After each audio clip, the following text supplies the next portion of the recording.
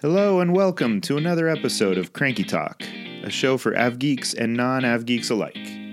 We continue to tackle everything happening in the aviation world in the time of COVID, and today we'll look at when you should be looking to book your next flight. But first, I want to thank this week's Cranky Talk sponsor, The Airplane Shop.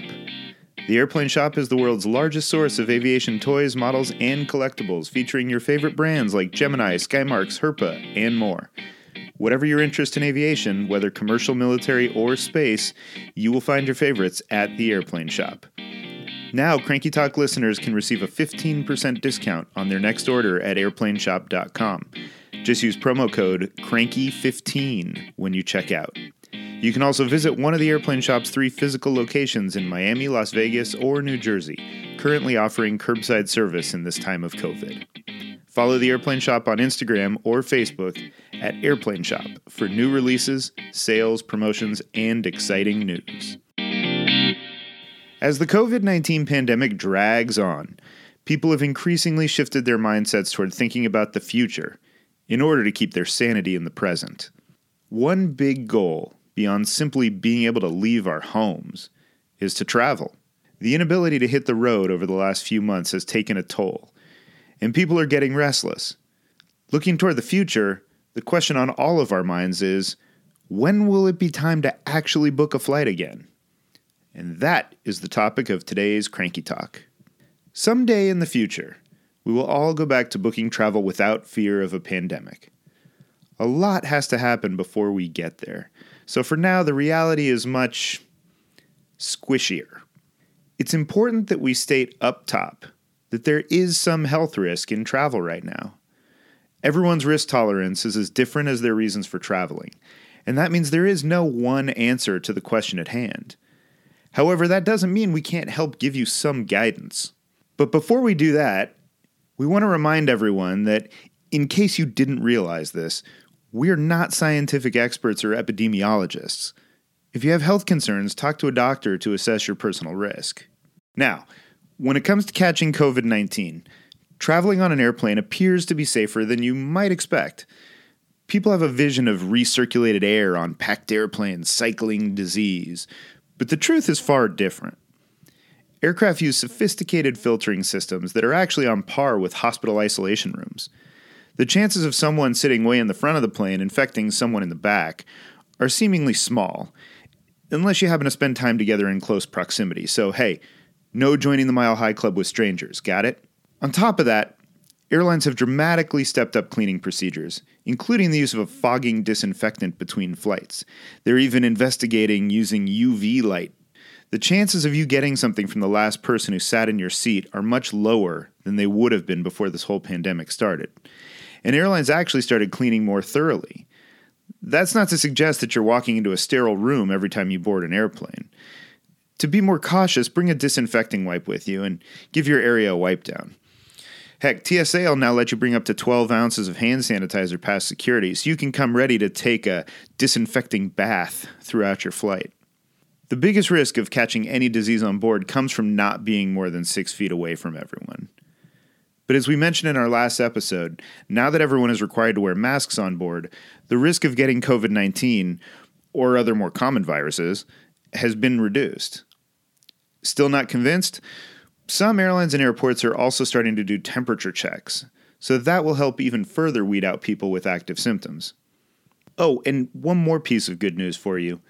Although only sort of health-related, the decrease in air traffic means that delays have actually plummeted, so you're likely to spend less time on that airplane with strangers. The worst performing U.S. airline in May was, as usual, JetBlue. But this wasn't a normal 1 out of 3 flights was delayed kind of month. JetBlue still had more than 93% of flights arrive on time.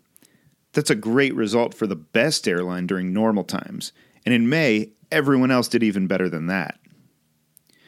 All of this coming together doesn't mean you'll have complete protection from getting sick, but it should make you feel more confident than you did before you started listening. For someone who is healthy and young, it might be time to start booking. But for someone who is elderly or vulnerable due to health issues, it may be a different story. After all, even if the flight itself is safe, travelers still have to go through airports and spend extended time near others before they even touch an airplane. We'll say it again. There is no way to fully eliminate the risk of transmission when flying. Now let's say that you've made the decision that you're ready to get on board. Does that mean the time to book is now? Maybe. Or maybe not. If you're ready to go, let's talk about when to book so you can find the best options. Sound advice today differs from some of the conventional wisdom you may have heard in the past. And by the way, a lot of the conventional wisdom is BS anyway. For example, you've probably heard a variety of old myths about the best day of week to book. There is no such thing. The whole book on Wednesdays myth came from a time at the dawn of online booking when airlines would roll out internet sale fares on Wednesdays. That hasn't been a thing in ages. Or you may have been told to book on weekends to get the best deal. That actually comes from a study that looked at tickets issued by travel agencies. Since most businesses aren't booking their travel, which tends to be more expensive than leisure bookings, on weekends, it made the average weekend fares look lower. That has nothing to do with the fares in the market, just the people who are actually booking. And another popular myth is that you should book your travel a year in advance or whenever flights are first made available for sale, which is actually usually around 330 days in advance. But that's also not true. Airlines aren't actively managing fares and availability that far out. They put a placeholder out there and let eager people buy tickets, but fares will almost always come down. There may be exceptions around peak holiday season travel, but for the most part, you should wait. And just how long should you wait? Well, previous studies show that domestic travel is best booked roughly 1 to 2 months before travel, while international travel can be booked as much as 5 or 6 months out. But as mentioned before, we live in a different world now, so that advice may not apply. An unfortunate side effect of all this chaos is that airlines aren't, for the most part, finalizing schedules until much closer to departure. While schedules used to be nearly final around 100 days before travel, that has dropped closer to 30 days now. For example, if you're booking for August today, most airlines are selling the schedule they loaded before this whole pandemic went down. There have been some flight reductions, but nothing like what will happen once they have a better handle on what demand will look like. At this point, summer is usually locked down, but not this year. Keep in mind, if you're ready to book anything beyond July, it will probably look different from what you actually end up flying. And this trend will continue until demand stabilizes, whenever that may be. If you're okay with that uncertainty, then you can start looking at booking. But some of you may not have a destination in mind. Some may just want to find a great deal. There are some to be had, but they aren't as widespread as you'd imagine. For international travel, the undisputed low-fare champion is Latin America right now. Airlines in Latin America have decided to roll out dirt cheap fares through the end of the year and try to fill those airplanes up. When I looked earlier, you could fly for about $680 round trip from New York to Lima. In business class. Coach was under $300 round trip. That is one heck of a deal. For other places, there may be deals intermittently popping into the market. For example, American Delta and United had been recently fighting with deals under $2,200 per person in business class to each other's strongholds in Europe. Those aren't unprecedented, but they are good fares. Still, for the most part, airlines are waiting for demand to return before they start getting too aggressive with sale fares. They assume that people who are booking now are still going to travel regardless of the price. This will start loosening up soon and sales will become more prevalent, unless a spike in infections pushes demand back down. It's that kind of uncertainty that hangs over every travel purchase decision these days, especially for international flying. Our best advice is just to be careful. There are a lot of pitfalls out there right now. The biggest area of concern is for international travel, since you're at the whim of different governments deciding whether you'll be allowed to enter or not. The UK's mandatory 14-day quarantine for all arrivals is a perfect example. This just went into effect this month and has no end date as of now. If you're planning any vacation of less than 2 weeks to the UK, well, you aren't going to see anything but the inside of your hotel room. And I know I said this applies to international destinations, but you have to be careful even on domestic flights to some places. For example, Hawaii. Hawaii put a 14-day quarantine into place for all arrivals back in May. Now, it just extended it for travel through the end of July. You may feel confident booking that trip for later this summer, but if cases start rising after the islands open up, it's entirely possible that travel could once again be closed off. We just don't know. We also don't know if any new restrictions from any number of countries around the world will be put into effect when the next COVID outbreak rolls through.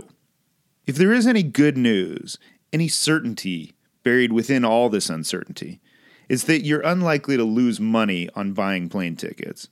Most airlines are allowing you to make a booking through the end of June without any of those expensive change fees attached. In other words, if you book something and then you don't end up going, you can use that full credit toward future travel, at least 1 year from the date of ticketing, sometimes further. And all you have to do is pay the fare difference if the new tickets cost more than the originals. All right, that was a lot to process, so let me try and sum this up.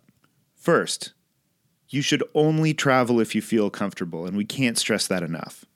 Second, you can book now, but if you're booking more than a month out, be prepared for big schedule changes. Third, there's more certainty in domestic travel than international, but be careful of places like Hawaii.